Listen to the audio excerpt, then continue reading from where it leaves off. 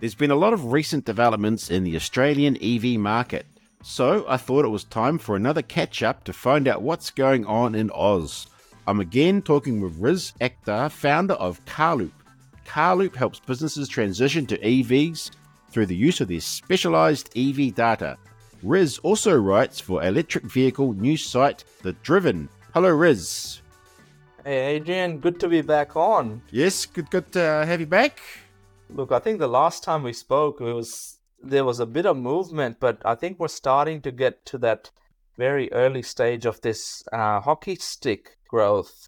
What does that mean? What does hockey stick growth mean? So it's just, if you look at the shape of a hockey stick and how quickly it sort of goes from being the base of it so it's skyrocketing, some may say. Yeah, because you kind of see one of your sort of themes has been Australia's been a bit behind New Zealand in the whole EV process, hasn't it? Oh, we were definitely behind, and to be honest, I still think we are. New Zealand just was, ahead by many miles when it comes to EV adoption and EV uptake. Just better policy over there, and here we have struggled with it, and we continue to struggle with getting coherent policy between our federal government and state governments and territories, but. I think where we are now is a relatively good start. Yeah. I mean, also I've interviewed a few New Zealand companies and they're looking at getting into Australia as well, which has been quite good. The market is, larger, but at the same time, I think Australians are starting to get what EVs are. And the good thing is the Kiwi companies know what EVs are and where things have been going. So, the more Kiwi companies we can have over here, the better it is. Okay, maybe what's top 3 stories? What's happening in Australia? Look, we've got one of the key trends now is there's more affordable electric vehicles coming in. So I think, Adrian, you've had a chance to test drive some of them in New Zealand, and so have I here in Australia, and they're starting to make their mark. So if 2022 was the year where we got our first ground-up electric car under 50,000 Australian dollars, which was the BYD Atto 3. Then 2023 is the year where we now have multiple electric vehicles that are under $40,000. So maybe 2024 will be the year when we'll have a few electric vehicles under $30,000. We just never know. Yeah, so you got like the Dolphins, BYD Dolphin. That's relatively cheaper compared to here, and there's also the Aura as well, isn't there? And the MG4. And yes. The MG4, yes. Yeah, I did want to ask you though. Is there you had a chance to, I guess, get behind the wheel of an Aura? What did you think? Well, I've been thinking about the differences, those 3, and I've got a very unscientific approach. The Aura actually made me feel quite happy. Yes. I was driving along feeling happy. The boot was small, but I felt happy. The MG4, I felt like I was in a hot hatch, wanting to go fast.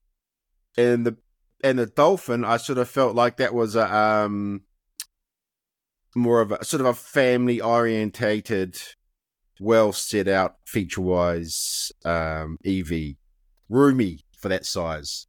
That is pretty cool. So see, I haven't driven the Dolphin yet because we haven't really had, I think last week was the first week people could actually test drive them.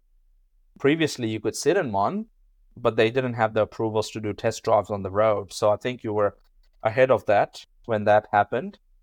But you're getting a seal earlier though, aren't you? That's coming up. Yeah, there is a launch event next week. Yeah, next week in Tuesday. It's a virtual event where it means even Kiwis can tune into it. So that will be happening, I believe, on Tuesday night, starting at 7 p.m. Australian Eastern Standard Time, I think it is, and then it will be around 9 p.m. in New Zealand. So it was really cool because when I think the premiere of the Dolphin happened in New Zealand, we didn't have any information on it. So I watched that online, and now the Kiwis have a chance to watch the seal. Anything else big in Australia? Utes, they're big everywhere. Yeah. And apparently Toyota got their Toyota Thailand to send over an electric Hilux, or they call it the Hilux Revo BEV concept. So they had one in Thailand, and then they sent it over here for a couple of months. And yesterday, Toyota Australia put out a press release saying they have been able to get that ute in front of a few large fleet customers, as well as their local Toyota Australia engineering team, and to test drive it. And now that all the testing and evaluation is done, that ute is heading back to Thailand. But we don't know anything more about what's going to happen. They reckon they're going to try and fast track bringing it to Australia, but Toyota's fast tracking is probably BYD's slow track. Oh, So, okay. I think BYD will have an electric ute before we even see the concept, make it the second stage of concept with the Hilux ute. So that's something for the, Aussies and Kiwis do drive quite a few utes, and for those, bit of hope out there from Toyota, but I think it will be a while before we see a production version. Oh, and I read about someone was suing the Victorian government about the was it the user charges? Yeah, so in Victoria, which is where I'm based, you're supposed to pay if you drive an electric vehicle. The way we encourage them in Australia, in Victoria anyways, by taxing you. So for every kilometer you drive, you pay, I think it's up to 2.8 cents. So if you drive, let's say 10,000 kilometers in a year, you have to take a photo of your odometer reading and then upload it in the very clunky system that our road authority has in Victoria, the state of Victoria. And then you'll be told you've driven 10,000 K, so pay us $280 a year. It doesn't matter where you drive. You could be driving out of Melbourne into a different state where they don't have the user surcharge, but because it's on the odometer's in your car, when you come back, you still have to pay all of those kilometers you did in another state. So that court case has been going on, where there have been two Victorian EV drivers that have basically taken the government to court to say this is not right, because how come hybrids and diesel and petrol vehicles don't get charged that, but we do. Yeah, that's what's sort of going on. And just from, say, more of a Carloop business point of view, you're quite busy. What's sort of happening from your Carloop hat? Yeah, Carloop has been interesting. There's been a lot more interest from local governments, state governments, private companies, of all various different industries that just want to know more about what this electric vehicle transition's about, and chargers, how to charge cars, where should we put chargers, how many EVs are in their local government area or local postcode, and what the predictions look like. So we've been doing a lot of forecasting, a lot of prediction work, and providing consulting services along with the data that, a lot of the data that we use, only we have at a national level to help companies and governments make those really sort of high level preparedness and prediction decisions. So we're informing all various different industries while doing that, and that work seems to be increasing as there's an interest increasing in EVs. You're also at the e-mobility live event. Yeah, so that was a very good event. Actually, it was the first proper mobility industry event that we've had for a while, at least since COVID. And lots of industries, lots of companies quite interested in what are these EVs all about and what are we going to do, and just helping them with the transition side of things. So a lot of guest speakers, a lot of talks. Was quite good to see various parts of the industry get together and just learn off each other, and if anyone needs a hand or help with anything, talk to each other and share that knowledge. Any recent test drives that sort of you've had that have stood out? Yeah, the Polestar 2, the new version, the single motor now that has the motor in the back of the car, so it's a rear-wheel drive. that was quite a good test drive we did at the launch here, and they held it in Canberra. So the back of Canberra, which is in Australian Capital Territory, is borders with the state of New South Wales. So we were driving for that drive loops, test driving the car through the mountains.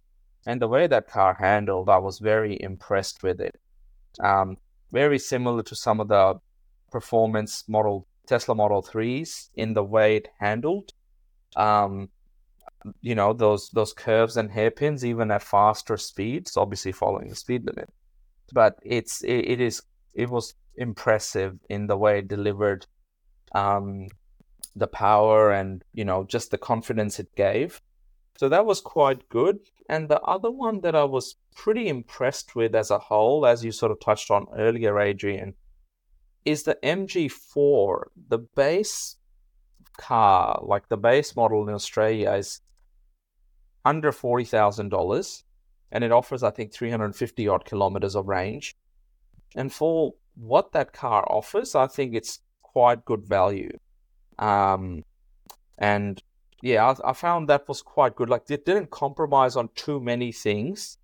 From someone that's looking to get into an EV, wants something slightly quick, and with charging infrastructure improving across Australia, it was quite easy to get around.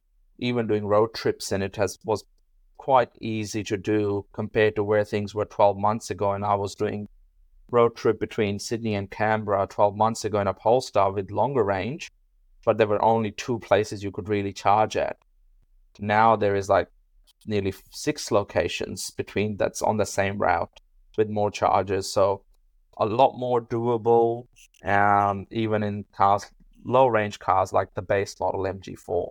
And just on sales, I've got a graph from you, and it's still Tesla Y, Model 3, Atto 3, MG ZS EV. So those are pretty consistent, haven't they, for a while?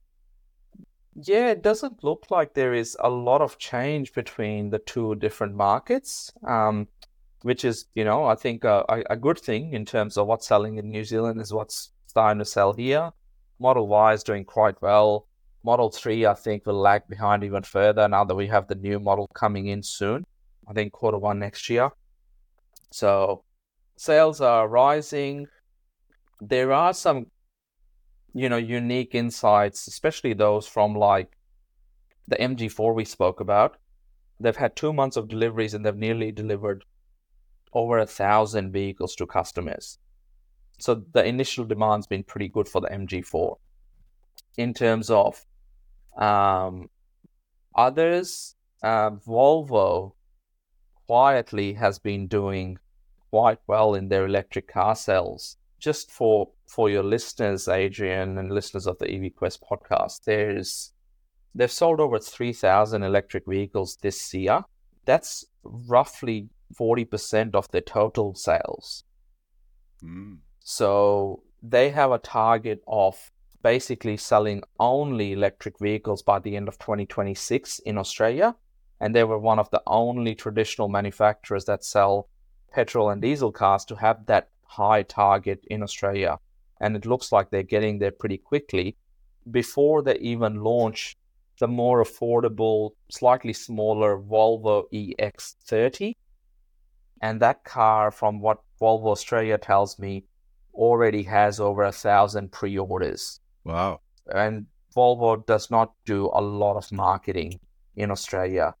Their boss is pretty proactive though, isn't he? The Volvo Australia boss. Yeah. So there's obviously, they're doing a lot of their self-driven sort of promotion. But I think the fact that they've sort of drawn a line in the sand and said we have to get to that target. 40% is pretty good, given how far away we are. And they haven't even had their affordable models hit the market yet. Next year, I think they will get the EX30 early on, and then the Volvo EX90, which is the largest 7-seat SUV. I think it's similar to the Polestar 3. Big vehicle. What's that? What's the Kia Just slightly changed. The EV9, what's that like Yeah, we had that at the on the bigger Melbourne car? EV show. So, bit of context for the listeners. We haven't had car shows in Australia for a long time. And this Melbourne EV show, which was which only happened a couple of weeks ago here in Melbourne, they had quite a few different brands there with various different cars. And I think Adrian, you covered a shorts video on it as well as to what was around. And EV9 was one of those cars that a lot of people were around, getting in, having a look at what it's like. Looks very bold, and I think it's quite a good design. I'm not sure how aerodynamic it is, but it looks quite big and bold, and as a seven-seater, and on the inside, it feels very premium. Um, I think Kia has plans of probably pricing it around, it's still a lot of money, 100,000 Australian dollars. Oof. But, there isn't much in the market. The only other seven-seater SUV that I'm aware of is the Mercedes-Benz EQB. It's smaller, and you can, I believe, get that in a seven-seater option. And that car is around $100,000 as well. I think the Kia EV9 is a much more premium, feature-rich car compared to the Mercedes EQB. Times have changed, haven't they? When you make a sentence statement like that, the Kia's better than the Mercedes. Oh, I think so. Adrian, is Genesis around in New Zealand? I don't think they are. Could be Right. wrong. So Genesis is the premium Yeah. version of Hyundai and Kia, and use the similar sort of EGMP platforms that they have. Very very high end, and they seem to be doing okay in Australia. It's not a big market for that sort of stuff. I think they're more popular in America, but the EV9 feels as luxurious as a Genesis. So I think, Kia's and Hyundai will be launching more and more premium cars, and particularly for electric cars, I think that platform they have that's also found in the Ioniq 5 and the EV6 is quite a scalable platform. So would be good to see, the EV9 when it finally launches and getting a chance to test drive it and see what it's like. Is there anything else you wanted to cover off about Australia? Yeah, I think the market itself is changing here quite rapidly with the way things are going. There's more and more models launching. I feel like with the writing I do for the Driven, so it's the driven.io for those that want to check us out, covering some of the electric vehicles that are coming out, like we've touched on the BYD Seal, the Volvo EX30, the new Model 3, in Australia more locally, the BYD Dolphin as well.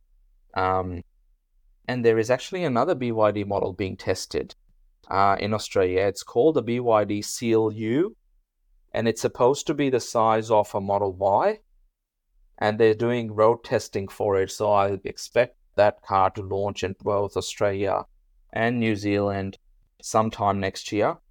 So, just looking at all the models that I've touched on, it seems like there's just so much happening week on week now here in Australia. And I think Australians are getting the message that, we need to go electric, and manufacturers are hearing it and saying, yes, we will bring more of these cars in, and those that are not are losing market share. So similar to New Zealand, but, just to get a better understanding of the New Zealand market, I'm planning on flying from down under to New Zealand in the beginning of December to check out what the market is really like. So looking forward to getting to see some of the cars that we don't get in Australia.